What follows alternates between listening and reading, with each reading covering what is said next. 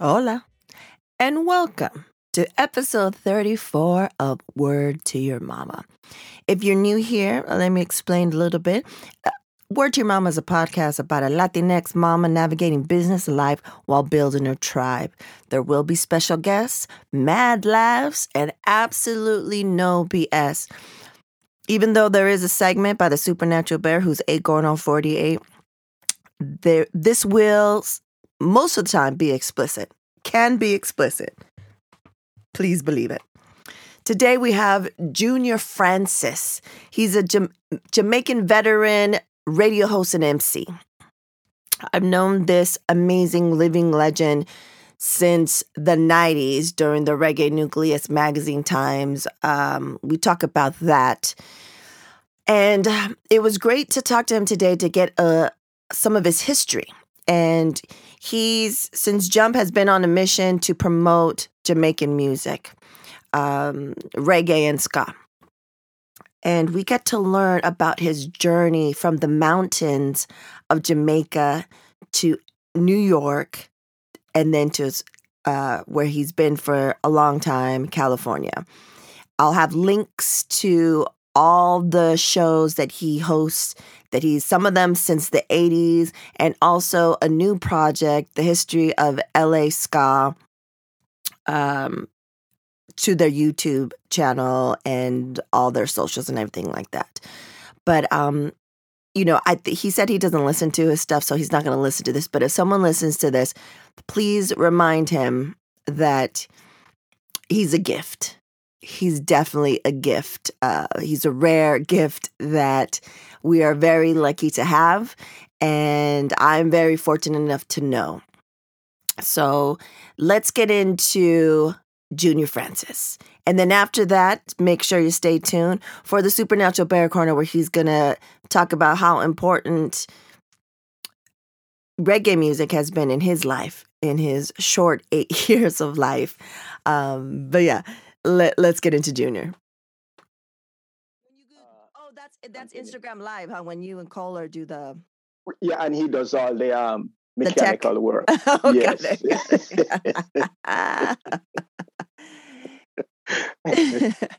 Junior, thank you so much for taking the time out. I wasn't sure if you would do it. Join me, honor me with your presence. But I asked Kohler first. And he's like, I think so. And I was like, yeah, let me ask him. Your Majesty, I want to thank you for the invitation. I'm not sure how I could say no. You're the best. You're the best, Junior. So much respect for you being here today. I just wanted to start off. How are you doing? I mean, I know you guys been busy, but how have you been personally, mentally, spiritually during this crazy, the past year that we've all had?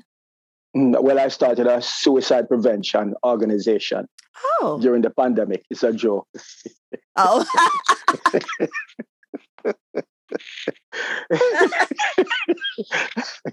Yeah. Oh, Junior. No, it's beyond frightening. I think if I wasn't active, with what I'm doing with EK and doing the radio, I don't think I could make it, because I'm used to being so active. I'm made very active in all these years, Yeah. And then all of a sudden. So the adjustment was pretty difficult, but also, first and foremost, is staying alive. Yes. So once you put things in perspective, you realize that, you need to lock down and not go anywhere unless it's absolutely necessary. Yes. So mentally and spiritually, you find ways to survive. I think of people in prison. Yeah. And they survive. Yeah. And Nelson Mandela is a good inspiration. He was in jail for years. Yeah. And even the warders would come and talk to him about their problem, not realizing that he's in jail and they're in the free world, so to speak, unquote, free world. Right? So it's mental, very important to stay focused mentally. How about yourself? I've been, it's been a whirlwind, a roller coaster, but I feel the same way. I feel like if I wasn't, too, the music industry, the live events, live music took a big hit, and it affects my husband and I significantly, the the good thing was that we've all been working for ourselves forever. So we're used to kind of going with the tide of things. This was a little bit extreme, but at least we had that. And I think for me,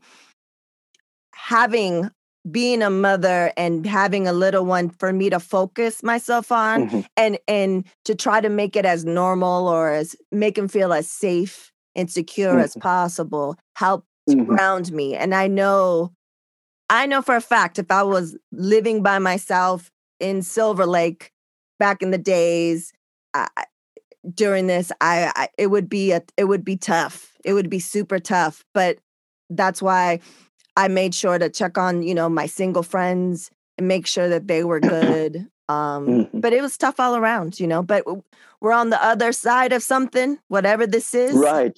Right. Because a lot of people, 6 feet under. Yes. So but I'm not even sure if death is a bad thing, to be frank. So I still have question mark about that, because most of us live mediocre life, and I'm not sure if, but that's what it is. Most people would rather be around living mediocre life. You know? And is that really living is the question, right?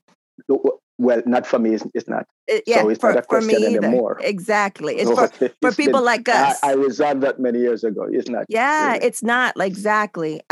For sure. I think that's what we all have in common with Kohler. When he says, people that are listening, when he says EC, he's talking about episode 2, Word to Your Mama guest Eric Kohler. And we'll start right there. I was trying to remember how we met, and we definitely met through Reggae Nucleus. Eric Kohler was a co-founder. I remember the exact date. Well, not the date, but the time and place. Oh, really? Tell me more. So it was the jazz festival that Sean Ikemper, right? Is that his last name? Yeah. So he invited Kohler, and of course, Kohler, brought me along, and you were also invited. I guess you guys knew each other. But also under the banner of Reggae Nucleus, I got to know Kohler. And so you came with a girlfriend. Oh, yeah. And probably. Yeah, right. Yeah. Man, yeah. And then I remember I said I think I can say this, you're on live television. I said, Kohler, this is one of the most gorgeous girls I've seen since my arrival in California. Junior, you are too kind. You are too kind. No. Those are my words to him, and I said it more than once. But thank you. That's very flattering. I appreciate that. Yeah, there was down there in Long Beach, the Blues Jazz Festival. I'm not sure the location. Oh, yeah, I remember that. I think I was a guitar girl or something. No, I mean, it was a festival. Eric took me, and I met Sean as well. So I couldn't go Sunday because I had a public affairs show. So I think we went to Saturday. I think so. Right. Such a long time ago. Over 20 years ago, Junior. You're kidding? Yeah. Over 20. That was like what, the 90s? The 90s? Yeah, it was the 90s for sure. For sure. When I was still living in Long Beach, that was the 90s. And I remember meeting you, and one thing that I will never forget is when you would go spin. And I wanted to ask you, it's been a while because of pandemic that you've gone and spun someplace live. But what I loved is that you had the white bucket. I used to call it the bucket o' tunes, and it was a bucket, and you had 45s. You have the set in there, and you just kill it. And I was just like, this is authentic. This is genuine. I loved it. Create excitement. That was the whole idea to create. Because other people, the 45 collectors would come with their nice and neat little expensive box. And so I walk with a paint bucket. Yeah, a white paint bucket. Bucket on tunes. Amazing. It was the best. The best. Yeah, so I remember, so that must have been on one of those boulevards in the tail end of Hollywood. Yeah. Yeah. Eric, amazing. I think we did something right. I think we did something there a couple of nights. Yeah. Great. I mean, just you and emceeing any event, listening to your show, I mean, the accent helps too, but there's an authenticity, the genuine vibe that you always have no matter what. And all these, also, let me just say this, you don't age. You look the same from the 90s that you look like the same. You don't age. Well, you'll be surprised. What's the secret? I'm struggling so hard trying to stay away from nursing homes. So I have aged. You look amazing. It's a struggle. You look amazing. So maybe it's genetics, big factor. And then eating. My eating habit is okay. Very little alcohol, no cigarette. And meat, I haven't had meat before you were born. I stopped eating fish since, when you were born. Yeah, we had that El Nino, so that was the last time I had fish. Maybe once after that. Wow. Remember that big rain, and it was the ocean became very muddy. Yes. Because of the soil erosion. And I wanted to stop anyhow. I stopped eating eggs before the 90s, that's for sure. Wow. So that's a secret. I don't know, but that's my lifestyle. It helps for sure. I'm not sure. You're living proof. I see it. The genes and the lifestyle for sure. So when I was doing a little bit extra research, I wanted to ask you, is it true that the reason why you spell your name is because that's the way they spelled it when you arrived in the United States? Yeah, just before when I went to get my passport. So there were like 3 spellings. My mom had one spelling, a name she got from the Bible. And my aunt, who thinks she's an intellectual giant, said, "Oh no, this is a spelling." So it has no I.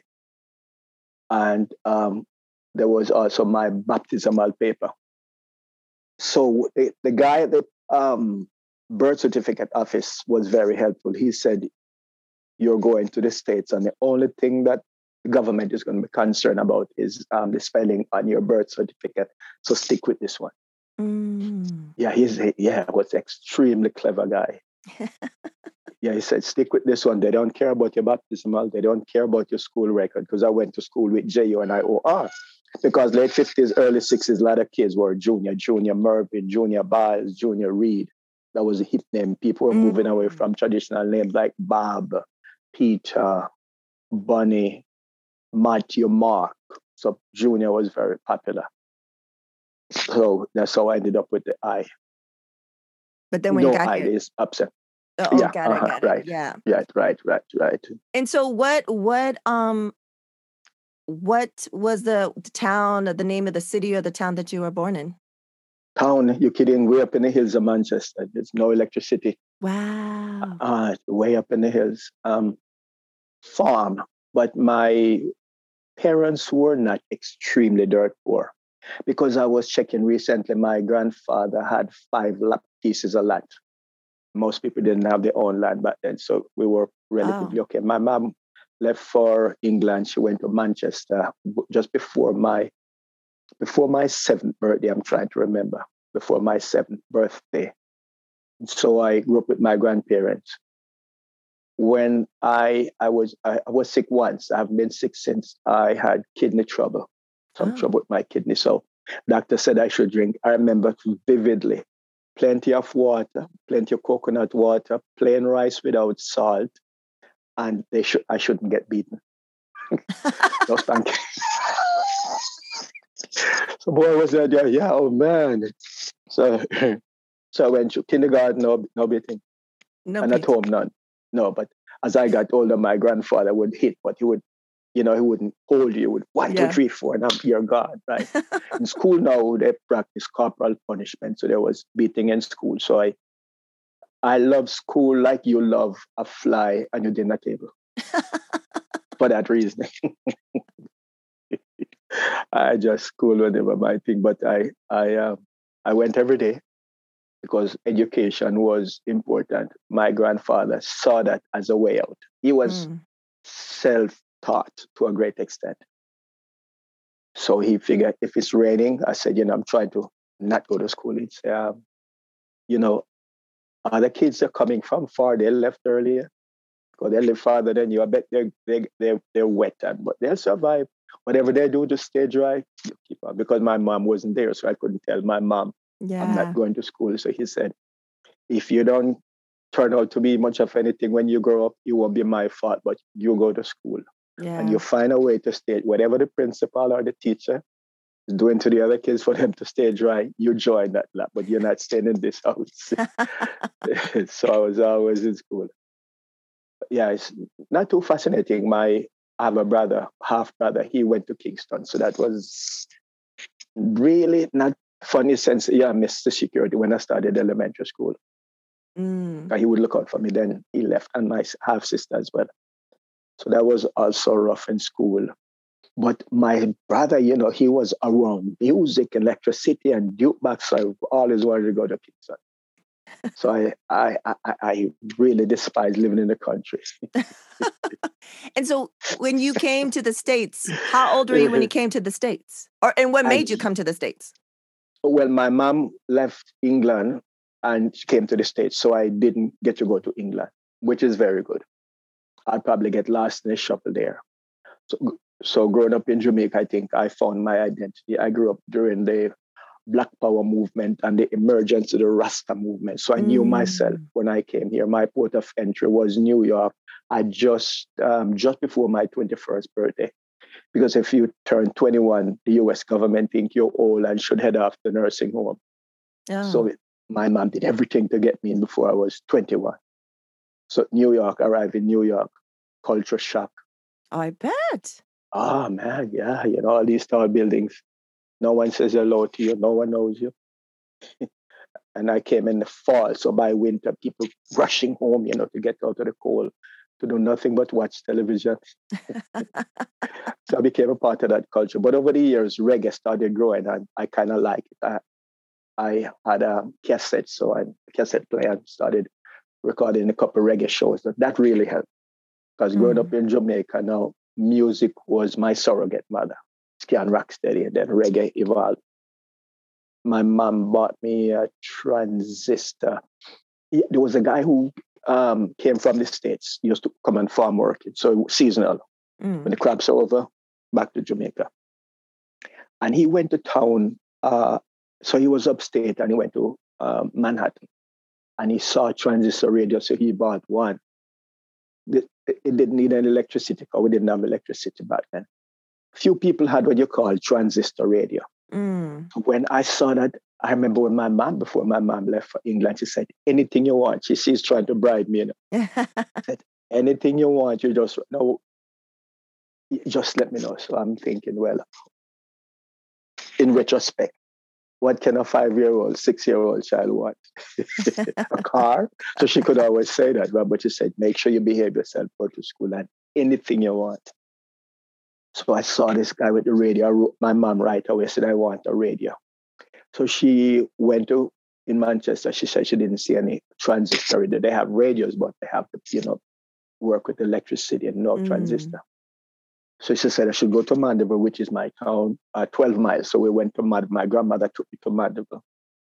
And we went to the store, I remember Universal, and the guy said, yes, he got 7.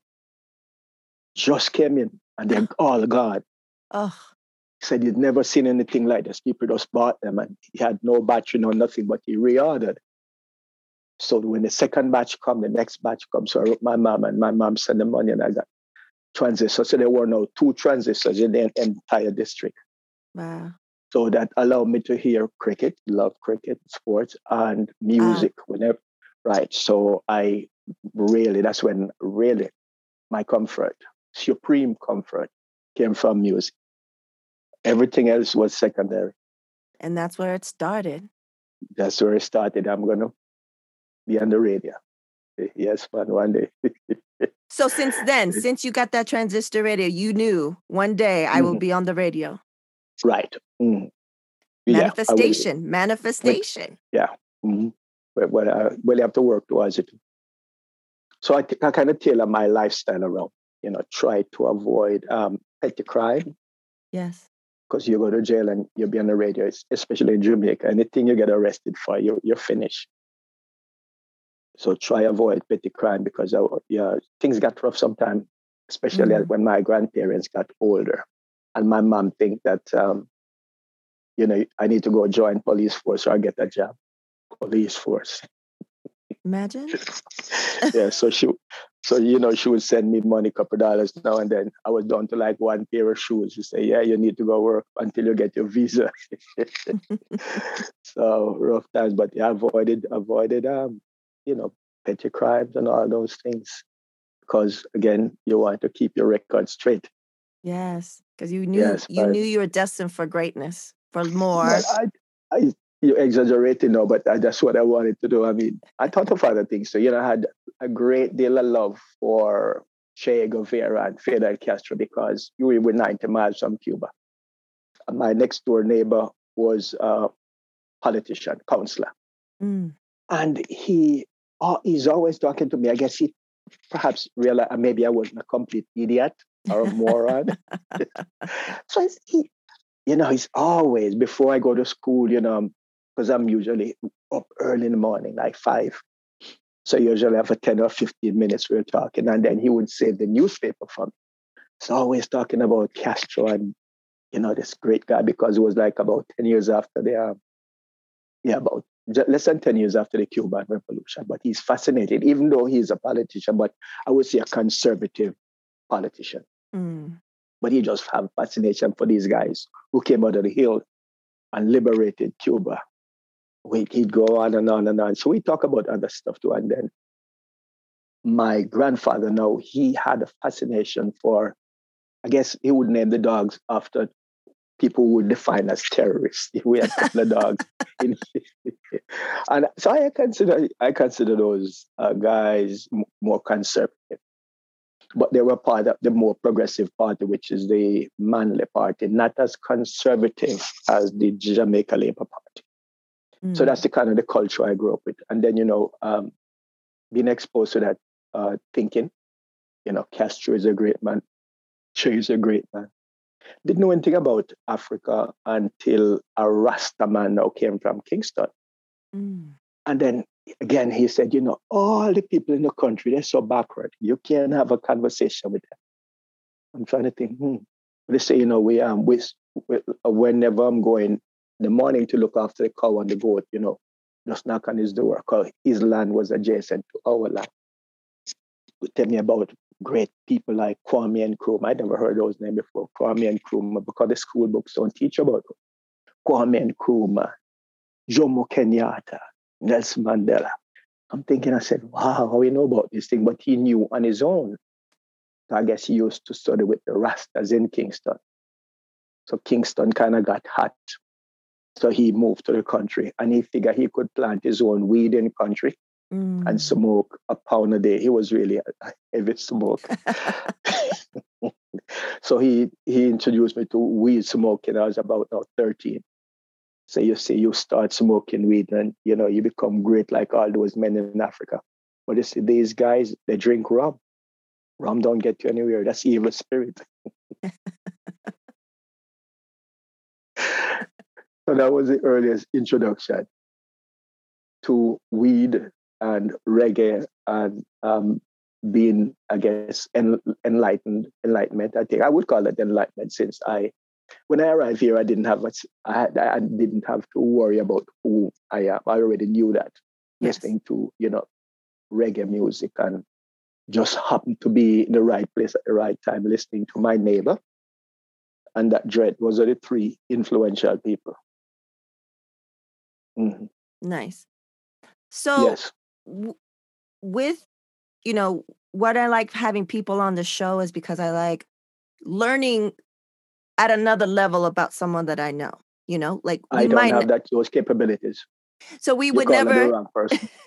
So we would like see each other at, a party or a function and we, talk a little here, but I would probably never get these types of stories unless, unless specifically asked. So what usually happens on this show is that, I talk a little bit and then I get into questions and comments from the audience. But because of your vast history, I'm going to go straight to the questions and comments from the audience because I feel the questions and comments that I've received really kind of take us all around and cover so much. So I'm going to go to the questions comments from the audience. First, he says, sending love. Junior Francis is one of the most amazing spirits I have ever been blessed to meet. This is from Black Shakespeare. And his question is, what brought him here to California and how did he learn Spanish? All right. So the first question, what brought me here? I was in New York and I had reached a point where I did a number of odd jobs until my brother opened a record store in the early 80s and asked me to run the store for him. And so while at the record store, I started meeting a lot of people. Even Peter Tosh came by, Roots, Radix. Everyone came by because my brother knew these guys. It was Big Youth's headquarters. And so also a lot of intellectuals. We sold books as well. So a lot of intellectuals would come by. We engaged in conversation, nationalism, religion, communism, name it. We held our own. Nice. And we used to prepare. Yeah, so people came from Philadelphia, all around the tri-state area. And so we did that, and it was real fun. The turning point came when some friends from radio station, because I would collect rare stuff for them, that some radio DJs don't want to play the everyday stuff. And so I helped one particular DJ, and he invited me to his radio show. And he wanted, it was broker radio. You buy time from the radio station and then you sell commercials. And so I went on with him one day and I said, man, I'm not ready for this. He knew I love radio. I would tell him every week. And so I decided that I have to go to school. So I went to a school in Manhattan, and the first thing the guy told me is like, oh yeah, you're ready. One of those school fly by night, said, you're ready for radio. I said, how must I be ready? I can hardly read and write. Said, no, he's lying. So I took the test and I passed the test. But I remember a friend of mine from California asked me one day, I met her in New York. I was leading a demonstration. Of course, amazing. In Chinatown. Yeah, I was in construction group and she said to me, what you want to do with your life? And I was shocked. Nobody had ever asked me that. I said, I want to get a degree from my parents, my grandparents, foreparents, all the way back from Africa, who didn't get the opportunity to go to school. And 2, I want to be on the radio. She said, California, Los Angeles is the right place. We became good friends. So after I had record store and I really got tired, and especially that event when the guy invited me to the radio station, I didn't know what to say. I wasn't prepared. Yeah. Read the back of the album and, say stuff and then, ask me to say, what am I going to say? So that's when I said, California, here I come. I'm going to go to school and, do it proper. Whatever proper is, right? Yeah. I get a degree in broadcasting and get on the radio. So here I am. That's what brought That's what brought me here. Yes, still here. And Shakespeare's second question is, how did you learn Spanish? I haven't learned Spanish, but I have a secretary who does a translation. Oh, that's what I thought. Eternally wonderful secretary. Amazing. Multilingual, yeah. One of a kind on planet Earth. Because I see you post like full blown in Spanish, and I was like, yeah, when he asked me that, I was like, oh yeah, he does, right? He does speak Spanish. Yeah. I've been to Mexico 9 times, so he probably has a right to ask. Yeah, I have a secretary who does the translation in multiple languages, man. Oh, amazing. Okay. And that came out of necessity. I was doing a show. I'm not even sure who is watching, but I was doing a show at Las Globas. And I had the Clarendonians on. Ticket sales horrible. So I added Pat Kelly to the list. And I asked a friend of mine, to translate, because the vast majority of people who are attending the concert are Latinx. Is that the word? Latinx. Mm-hmm. Yes. Right. So I said, can you translate for me? I'm still waiting for a very good friend. Hope he's not seeing this. Still waiting. And so never happened. So a friend in Mexico did the translation and showed me how to do the translation. I used to he was heavily into obscure Jamaican music. So I would translate the songs that were done in patois for him. And then he did my flyers in the early stages and showed me how to.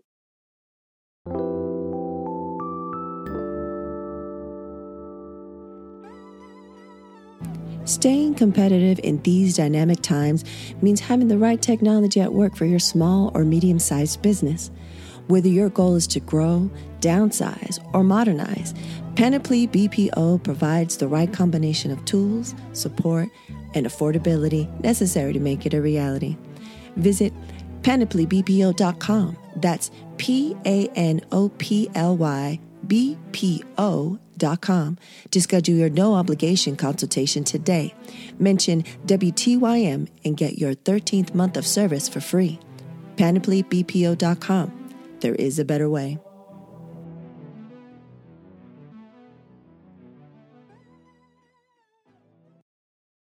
Oh, so that's okay. So that's how it all started. That's how it all started.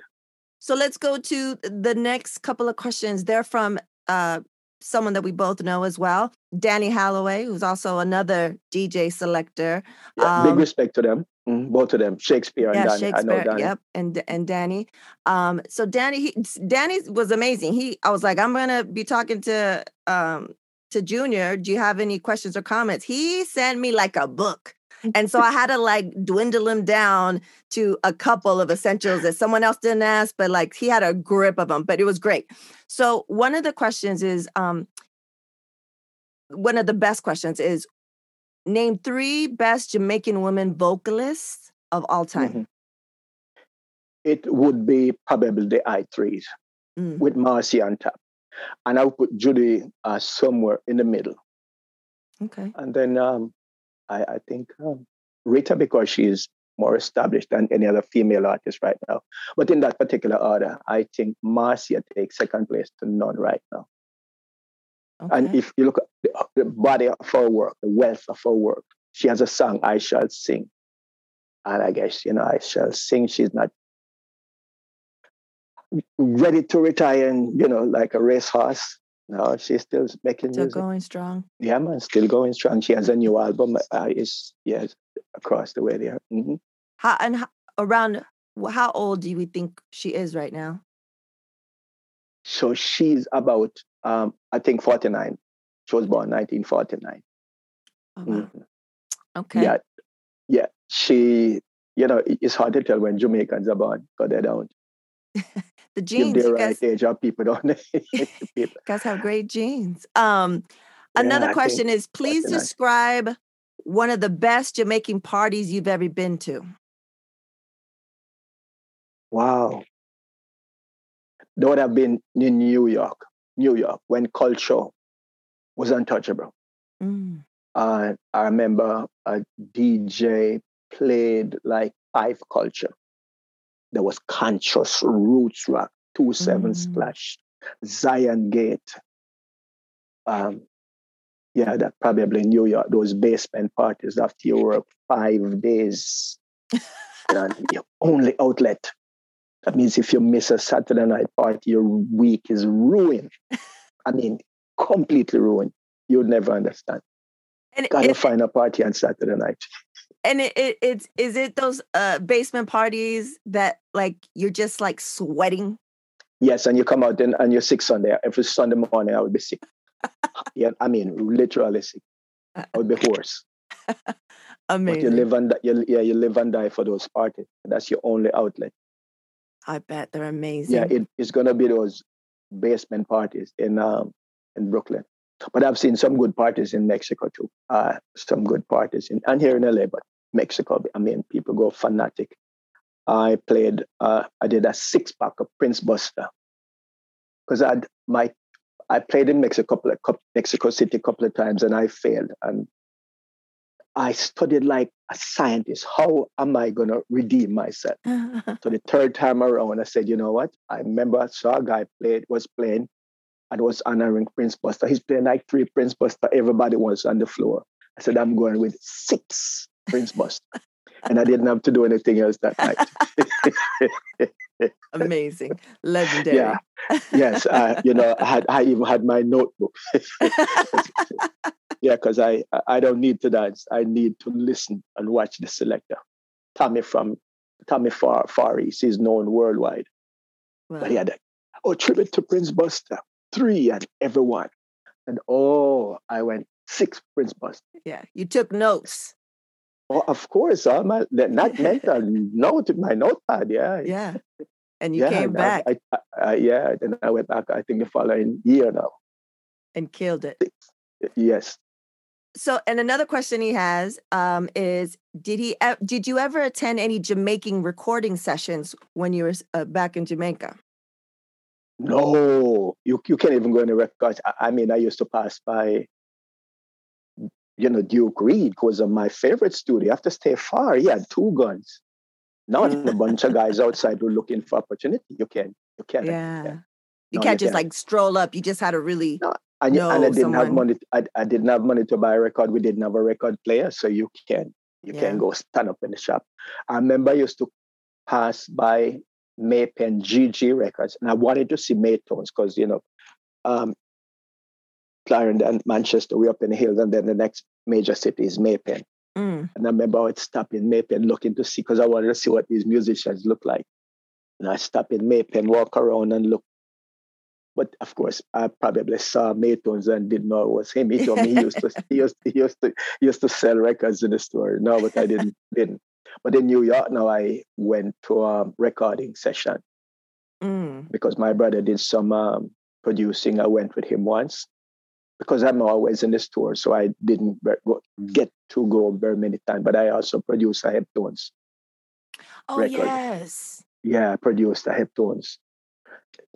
So they, Heptones used to use the store as their headquarters as well. So they're, encouraging me to, become a producer. But I never liked producing for the simple fact that people are always criticizing producer, I remember people used to ask me to All England, the record companies shall remain nameless. Call this guy in England, ask him about my royalty check, call this person. Tell them you're a lawyer, Francis, from New York. Yeah, fall on deaf ears. So I never liked producing, but Heptones said, let's try something. So I wrote a poem. They turned it into music. Amazing. And even now, I think I have some unreleased materials that Heptones produce. Because one of the guys have kid with my sister, so I got to know them well. Gave me some song. He said, all you have to do, make the stamp, put them out and press them. No one can come to you to ask you for a royalty check because I'm the producer. I still didn't put them out. Yeah. So that's any plans? No, it's even worse now. Records not selling. Baby mama calling, grandmother calling, kids calling. Yeah, I wasn't ready to deal with that. Got it. Yeah, okay. My brother did that. So. The next question is, there's been a new generation of reggae artists who are mostly white, not from the birthplace of reggae music, and they have been enormously successful. How do you feel about the current state of acts like Revolution, Dirty Heads, Iration, and Soulja, if I'm saying that correctly? Do you think Jamaican artists are losing out in ways that these groups are not? Why do you think reggae artists in Jamaica do not make the same amount of money like American acts who take up the music and sell millions? This is from a mutual friend, good friend, episode 33 guest, Karen Hernandez.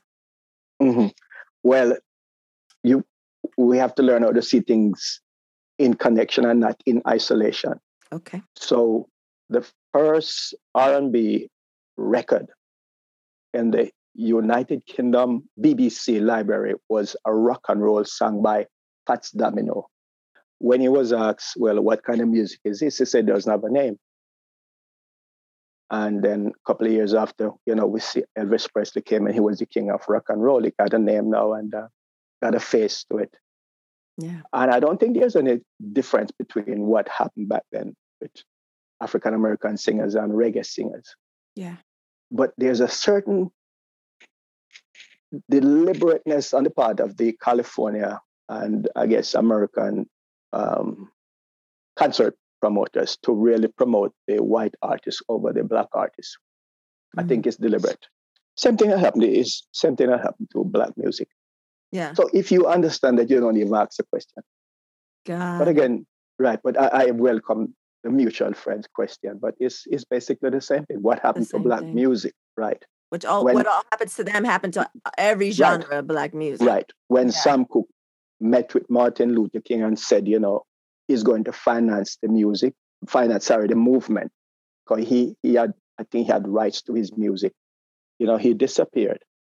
When Otis Redding had rights to his music, his plane crashed, and maybe these things are, maybe they're real genuine accident. Bob Marley, was going to control his music, Caribbean. So now we see all these groups from California, and some of them are good. They're genuine. Sing a lot of beach reggae, Yeah.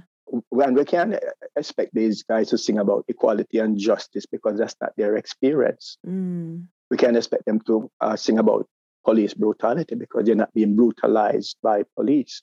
Yeah. We also can't expect their lawyers and their family and friends who are negotiating big contracts for them to negotiate for the indigenous reggae artists.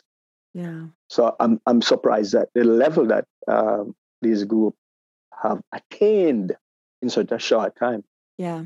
But I remember a mutual friend who told me when Revolution first played at a festival that shall remain nameless. He said, it's next going to be the next big thing. And sure enough, 10 years after, they're the next big thing. The next big thing. Yeah, the next big thing.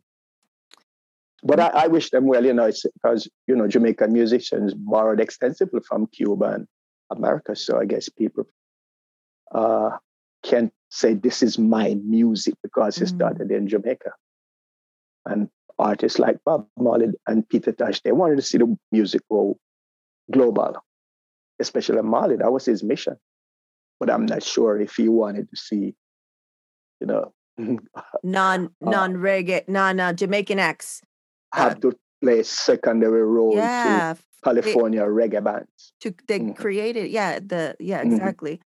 And I'm quite sure Otis Redding and Sam Cooke didn't know that they would have to play a secondary role and sometimes no role, behind Elvis Presley.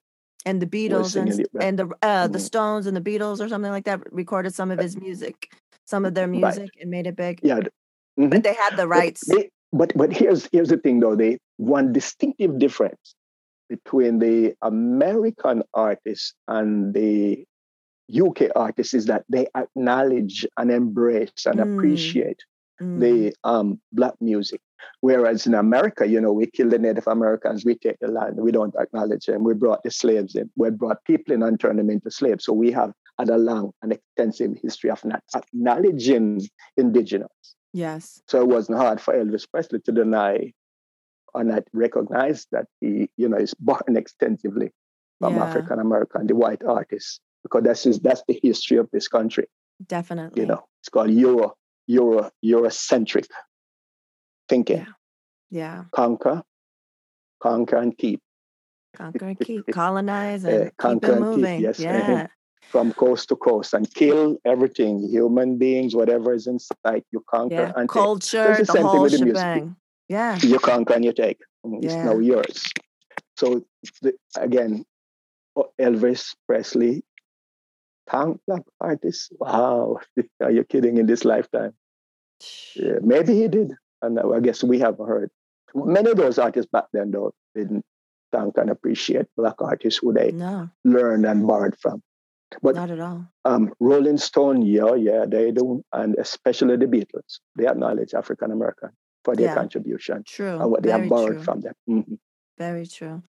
Okay, the next question is, love to know why he believes more Jamaican music fans haven't really and still aren't really helping to preserve and promote old school genres of ska and rock steady like you have since the 80s. And this is from episode 3, Word to Your Mama guest, Eric Kohler, EC, as you call him. Right. I mean, EK, sorry. Yes. Jamaicans want the newest thing. Even Bob Marley was asked about ska. He said, that's in the past. I'm going forward. Right. So we leave behind, we don't preserve. But I guess I'm the exception to that rule. And I'm not sure why I have over the years. Well, when I started out, when I said I wanted to when I come to America, or if I went to Canada, that I would be on the radio, that was the music that I wanted Americans and Canadians and the world to hear the music. So that's where all that started. I think that's the genesis of that thinking that they must hear Scatterlights, because I honestly and sincerely think that the Jamaican artists who are singing in the 60s were just as good as American artists, because in Jamaica there's a thinking that the artists are not as good as American music because the radio stations used to play primarily foreign music. So he who pays the piper calls the shots. So the American, what you call them now, I guess not the producers, but the people who work, the agents, pay the radio DJ and radio station to play American music. So the justification had to be that Jamaican music wasn't as good. But I remember one day I was listening to, and this is what solidified my view when I heard Alton Ellis, and I said, this guy's just as good as Sam Cooke, just as good as Otis, and Jeff Brown wasn't considered a great singer, and those are my favorite, Otis, Sam. Yeah. I said, Alton Ellis is up there. I'm going to prove to America that these guys are just as good. I want to prove to them that Scatterlights are just as good. Because I'd read early, where I think an English author had said that Don Drummond was one of the greatest trombone players in the world, among the 4 greatest trombone players. So that guy's in Jamaica. So this music is just as good, because I had the opportunity to listen to music perhaps more so than a lot of people, since I'm always walking around with my transistor. Yeah. I'm saying, man, these guys are really good. And I convinced myself, and it's own brainwashing. No one else did. I brainwashed myself. And I guess Jamaica was the point of gaining independence. So that's, I guess, nationalism. We start seeing yourself as a nation now, because we were, I guess, brought up to think that we were British. Yeah. You're British subject, so you're British, right? England is your mother country. So now you're going to become free. You need your own music. So I guess some of that rub off. Yeah. Yeah. Jamaican music is just as good as.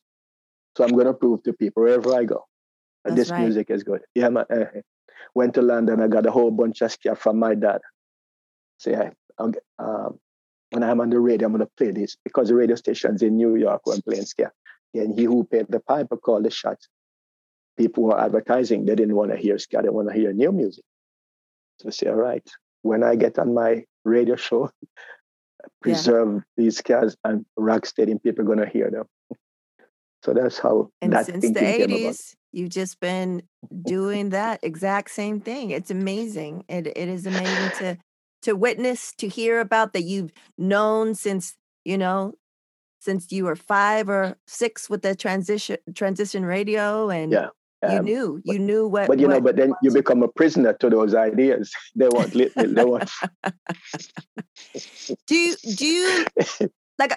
We'll get, before you leave, I want you to tell everyone about your radio show and about History of Ska LA. But do you, in your leisure time, do you listen to other genres of music? Yeah, because I have no. Well, let me do it in 2 parts. When I was in New York, where everyone is collecting everything. Yes. Especially soul. Soul music was big, and practically all the Jamaicans who could afford to buy a record. I could dream about buying these records in where we were in Jamaica, but we didn't have money, so you came to New York and started looking for them. So I did that too. But when I came here, I became friends with a professor who, Masalela, is from South Africa. He was a member of ANC and was forced into exile. So we became very good friends. He's an intellectual giant. And so his thinking is that he loved jazz and there wasn't any need to listen to anything else. Meanwhile, I was listening to reggae and South African music and African music and soul. He said, no, he stays with soul, with jazz, and he's totally and completely satisfied. And I guess he refused to listen to Bob Marley. He had lived in Germany. He went to Germany to live to see what communism was like. And then he came back here and started lecturing university at the Claremont colleges. And so he said, no, he's seen and heard everything. Bob Marley in Germany, friends used to force him to go, which he did to maintain friendship. No, it's jazz. Jazz only. Jazz and jazz only. I have his collection here because he moved to Thailand. And so I decided reggae, ska, rocksteady would be my focus. So I stopped listening to everything else. But in Jamaica, man, you get everything country and western. I have lots of country and western here. Dolly Parton was my favorite in New York. I still love her, but I still love her too. She's the best. I love her. Mm-hmm. I grew up. I grew up on. A lot of people don't know. I grew up on country music because the man that my mom was with since I was, I don't know, 6 or 7. He was Tex-Mex, so he's from Texas. Mm-hmm. So that's one of the. He was trash, but the only one of the positives is that I was exposed to country music at a very early age. So it's part of my musical history. And the class, I used to watch Live from the Grand Ole Opry and Nashville Now and Hee Haw and the Mandrell Sister Show and all that stuff and listen to all the music. And it's just, when I hear it from the certain eras, like 80s, 70s, like 50s to 80s country, it's special place in my soul. So yeah, country. Yes, in Jamaica, they would say that it's a sin to play reggae and ska and rocksteady on Sunday. It was country and western. I mean, such hypocrisy, right? Jazz and not much jazz on the radio now, and maybe a little bit of soul. So they're looking for softer stuff. But they figure country and western. But every Jamaican had a Jim Reed, those who could afford to buy a record player at the time. That's fascinating. I didn't know that. So they played country on Sundays, Saturdays and Sundays. And soft blue. No, only Sunday now. Only Sundays. Yes. Got it. Right. Because Sunday is supposedly a holiday when you commit all manner of wickedness during the week. And then on Sunday now, you go and give yourself to the Lord and ask him to sanitize you. And then you start committing more crimes against humanity on Monday. And then you're recharged and ready to roll. Yes, and then Sunday again, and some on Saturdays too. So they would play, the majority on Sundays would be country and just a little bit soul. So it was never the other way around. It would be country. Because Jim Reeves had a lot of gospel. It's gospel country, right? Some Charlie Pride was in there too. I remember those. But yeah, a lot of every Jamaican back then had a Jim Reed. And you put it on those turntable and it automatically play all an hour or two, then you flip it over. Wow. Yeah, but nothing's supposed to be hard music. It's crazy. So winter country, that's fascinating to me. Yes. And so that was like definitely way back in the day. I'm going to do some research, but I'm just trying to envision the time frame of that and the artists from that time that they would be playing, like Charlie Pride and all that stuff, the good stuff. The good stuff, and especially if it had a touch of gospel or storytelling, right? If it's not so secular, then it's past. Right. Fascinating. Yes. Touch of gospel. But reggae and Jamaican music didn't fit in, and according to their thinking. Yeah, not on the holy days. Okay, let's get into a couple of the not so rapid fire questions, the AKA slow as hell questions, before we get into history of Ska and your show. Could you give me 3 words to describe yourself? Oh, I don't have any description. I'm trying to promote Jamaican music. I left Jamaica with that mission, and I'm still trying to promote Jamaican music. I can't describe myself. I'm gonna say ageless, legendary, You want me to say those things about myself? I'm saying about you. You're ageless. You're ageless. You're legendary, and you're genuine. Wow. That's what I would say about you. Okay, what's the best piece of advice you've ever received? From my grandfather. Really, don't borrow from anyone, and don't. Especially borrowing. It was really against. So you go through life, don't borrow stuff from people. And try hard not to borrow. And also, there is a musician in Jamaica who I love passionately. He took bribe. And that brought him down. As a youngster, I cried. And so someone, told me, because we were talking about, I go to America and on the radio, and I said, it's one thing you can't afford to. Those two advice. Stay away from taking bribe. This part, it comes with the territory, but you can. Yeah. Some good advice for sure. Yeah. One question I usually ask, I'm switching it up a little bit for you. And I'm switching it out with a question that Black Shakespeare submitted. If he was shipwrecked on a deserted island and there were only 3 records, what would he choose? I don't know why alternates just pop up Dance Crusher. And wow, no, that's a tough one. Eh? I probably wouldn't take any because I really want to hear Max Romeo, Uptown Babies Don't Cry. They don't know what suffering is like. Yeah, that one I really, having been through hardship myself and seen hardship. And Peter Tosh, Get Up, Stand Up. That one has been my lifeline. Stand up for your rights. So in the days when I was very active, I always drew on that Peter Tosh. Yeah, but it's tough to pick 3 records. Maybe I would just let them all go. It's a tough one. Yes, a tough one. But equal rights.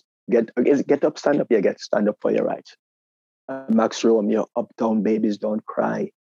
They don't know what suffering is like. And then back to when I heard that Alton Ellis, I said, Alton is as good as any singer in the world. I used to talk to myself because I grew up with 2 cousins and they were younger.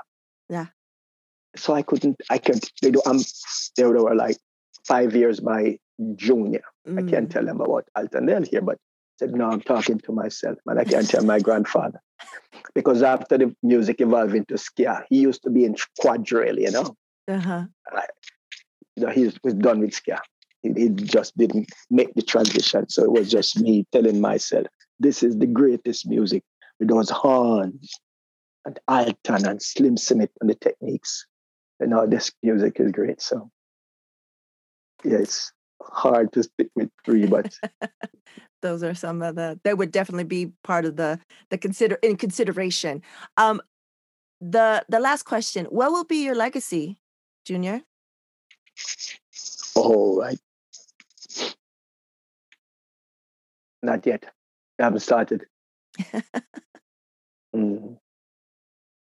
I can't talk about those things, man. I can't write home and see how well I'm doing in America. And you look at what Marcus Garvey did. I have legacy, I don't know.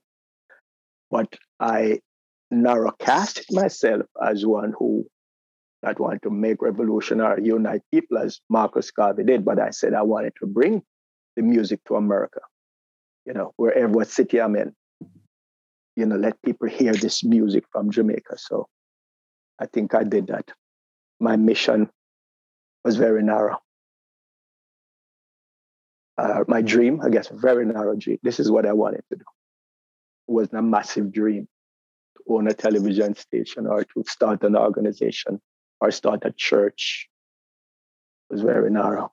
Let people hear this music. If I get on television, that would be good, but on radio. On radio, you did it. You're doing it. So that's great transition into let people know where they can hear your show, what days, what times, and where on the internet, if there's a way to listen to previous shows. So previous shows may be a bit difficult, but like this evening, Monday evening, 6 to 8 on KSPC. I've been doing that one now since the winter of 87. Wow.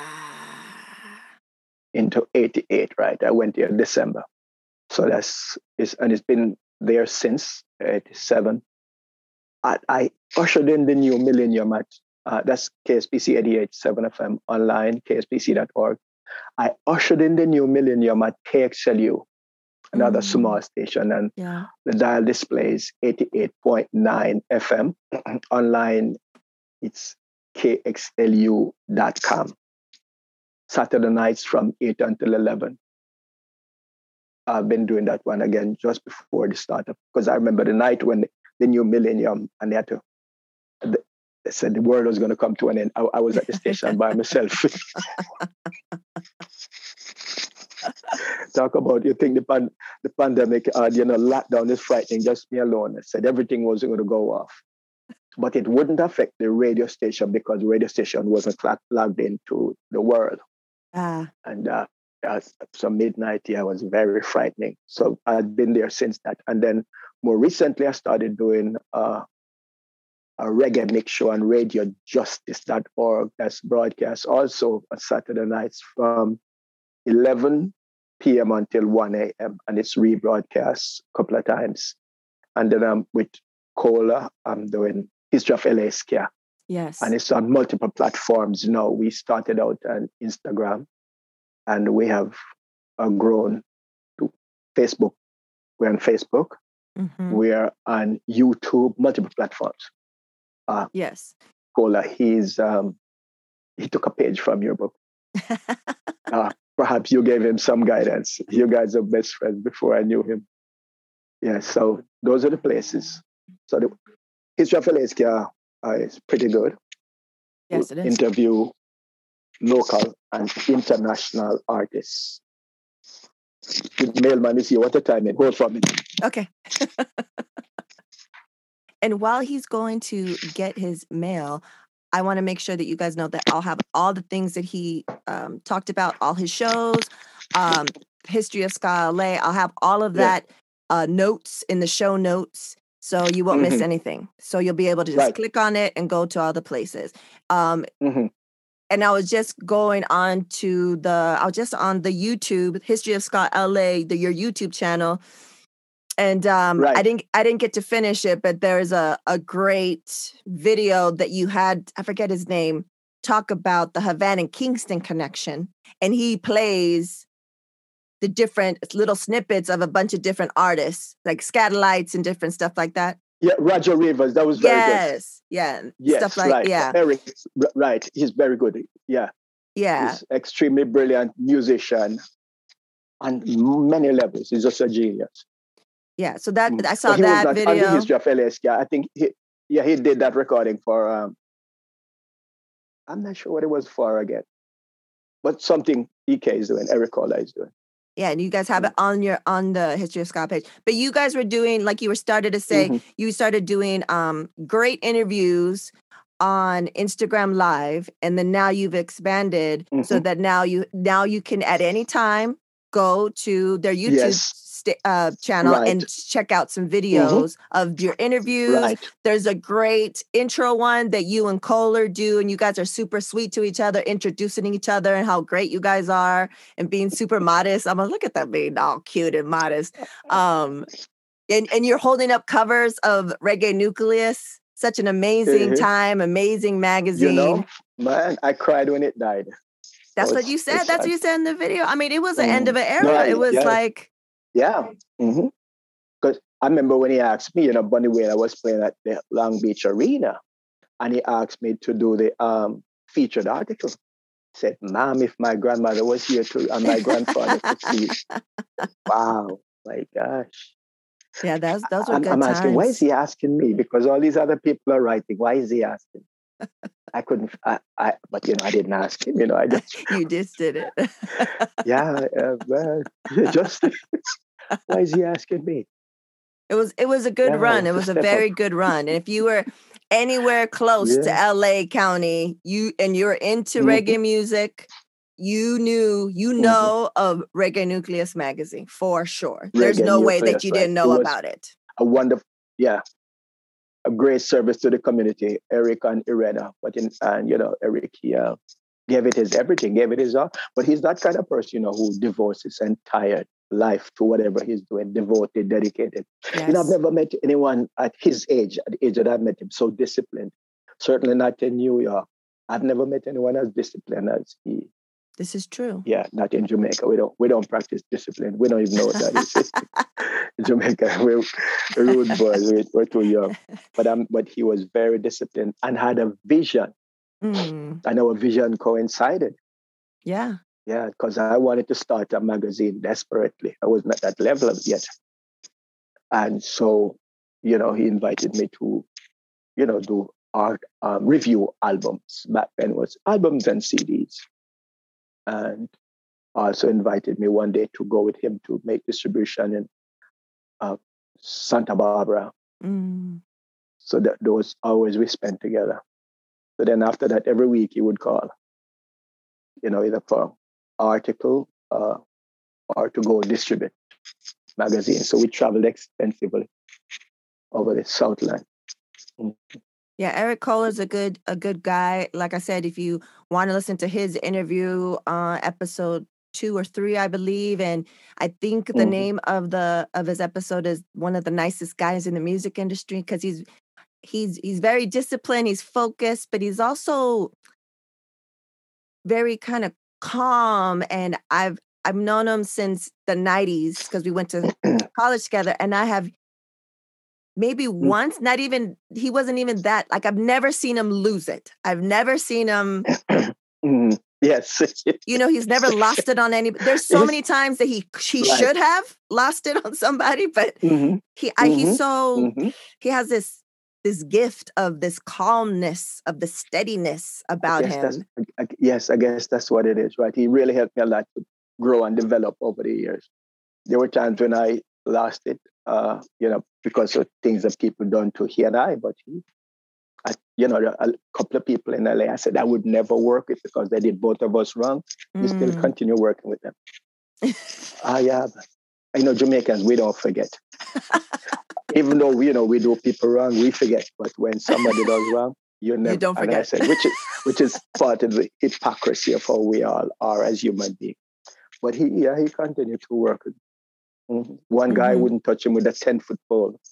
Eric still worked with him. Yeah. He's a good guy. I don't know, but yeah. And if it wasn't for Kohler, then I wouldn't have met you, and I wouldn't have been exposed to, what you do and what you bring musically. I feel like I always say, and I say it almost every episode, that music saved my life. And I think that that's one of the things that a lot of us on here, we've met through music, through the music industry, but I think we've become family, become good friends, because we love the music so much. And it just feeds my soul. Like I know I wouldn't be here if it wasn't for music. Growing up in like you said, like it was like your lifeline. It was like, right. As surrogate mother, I call it. Yes. Surrogate. Yeah. But as you're on the subject of Kohler, is one of the few persons who I've met who is always thinking about my career. Oh yeah. Not just his, but how can he help me along without me asking? Yeah. So one day he met someone from Hot 92, and they were talking about radio, having someone on the air. He could say they wanted a reggae show. He could say, yeah, me, I'm the guy, because he had radio experience. He said, I know the perfect person. Quality. He could say, me, I'm up for the task. But that's not his way. I'm up for the task. I have, right, that's not his way. That is not his way. He's good. Not his way. He said, I have the right person. The sentence did not leave Eileen's mouth before he said, I have the right person. Always looking out. Yes. Mm-hmm. Always looking And out. he could have sold himself because it was a Friday night. It was a Friday night. We were on Friday nights from 11 till 1. So, he was free on Friday nights. Yeah. Yeah, good. He said, no, I had the perfect person in mind. Yeah, good people. Very good people. Right. Uh-huh. Yeah, and they come one in a million. It's like finding them is like finding a needle in a haystack. Oh, good luck with your search. Yeah, and when you find that person enters your life. Right. You hold on to dear life, right. And you don't mess around. Mm-hmm. Right, Junior, and we have to also practice giving credit where credit is due. For sure. People. Yes. For sure. Don't wait until they're dead. You send them flowers. No, yes. Acknowledge them when they're still in the flesh. Exactly. That I just talked about that in the last episode, I think especially because of the pandemic and some certain things that I'm going through, it made me realize who I have currently in present day that I respect and I love and support me. And you want to let them know now while you can. Yes. Face to face, on the phone, Zoom it, email it, text it, just reminders. Yes. Like, listen, I respect you, thank you. Just a little bit. Doesn't have to be a monologue of stuff. It could just be like, listen, thank you. You know what I mean? Yes. Good friends, Marvin, my roommate, Scott, Leonie, and Tongela, people been in my life already. They, helped me along the way. I didn't just get here because I'm me, my friend. Nobody does a solo. Yeah, my friend, who said, what are you going to do with your life? And you said no one had asked you. No one had asked you, and she made you think about it and told you where to go. Because I knew what I wanted to do, but how to get there. Yeah. Yes, she provided. She provided accommodation. Fantastic. And thanks to her, because if it wasn't for her as well, and you wouldn't have taken that advice, and she didn't give you a place to stay, we wouldn't have you. Right. And you're a blessing, Junior. Thank you so much for being here with me today, but also just for everything that you do. You're purist, you're genuine. And I think so many people, if they aren't already listening to you, like I said, I'm going to have all your links, every single one of your links to all your shows and all the things that you do on the show notes so people can feel the vibe and you can share your music with them. And it's just going to add, to their lives. So thank you so much, Junior. I really appreciate it. Yeah, thank you for your time and your interest as well. Because there's so many people you could have called on. I don't know why you picked me. I mean, because you're a legend. Nevertheless, living legend. And like you said, I want to give people their flowers, and I want to give more people to know about you, Junior. More people to know about your history. We could have really talked for 3 more hours to get every little nook and cranny.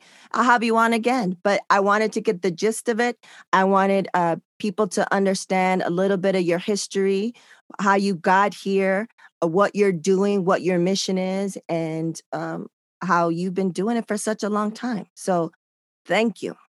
Yeah, in great joy, I want to say thanks to Ritzy. Thanks for your time. Thanks for the opportunity. Peace out.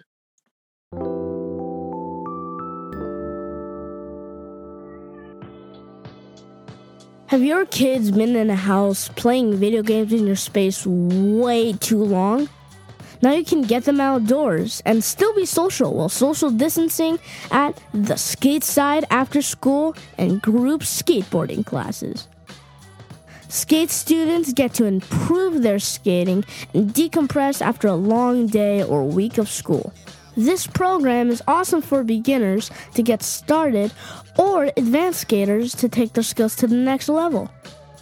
Go to theskateside.com and learn about our COVID-safe programs in Santa Monica, Culver City, Glendale, and South Pasadena. That's theskateside.com. The Skateside. More kids skating.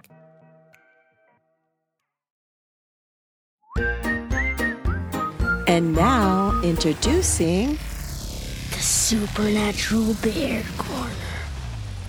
Supernatural Bear.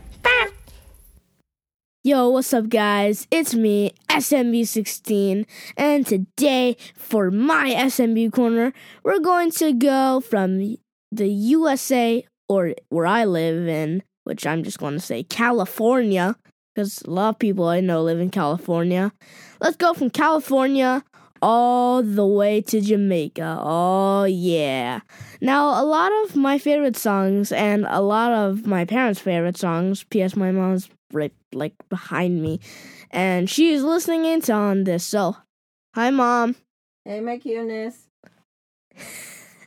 So, we listen to a lot of Jamaican music, and it sounds really good, actually. It really sounds good. And my dad, every time he puts me to bed, because I'm still too young to put myself to bed. You're not too young. They don't trust me. They do not trust me. I really want to put myself to bed, but they do not trust me with it. Oh, my privacy. My dad sings a special song called Redemption Song. And who is it by? Oh, you know who it is by if you're a big fan of them. His name is Bob Marley. And he is Jamaican.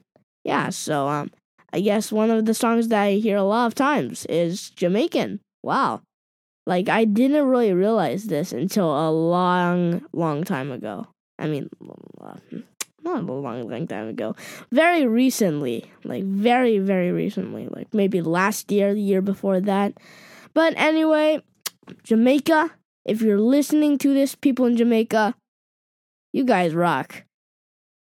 Yeah, seriously, you guys rock. The music is awesome there. It must be awesome there. I'm also trying to learn about, Jamaican foods and all that stuff. Just have a little bigger perspective on it, Yeah, so, a couple of thoughts about Jamaica. Yeah. Bye, guys. This has been the SMB.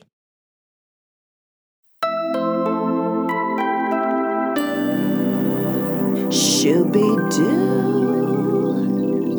Yeah. Boom, there it is. Episode 34, Junior Francis, Living Legend. Amazing story.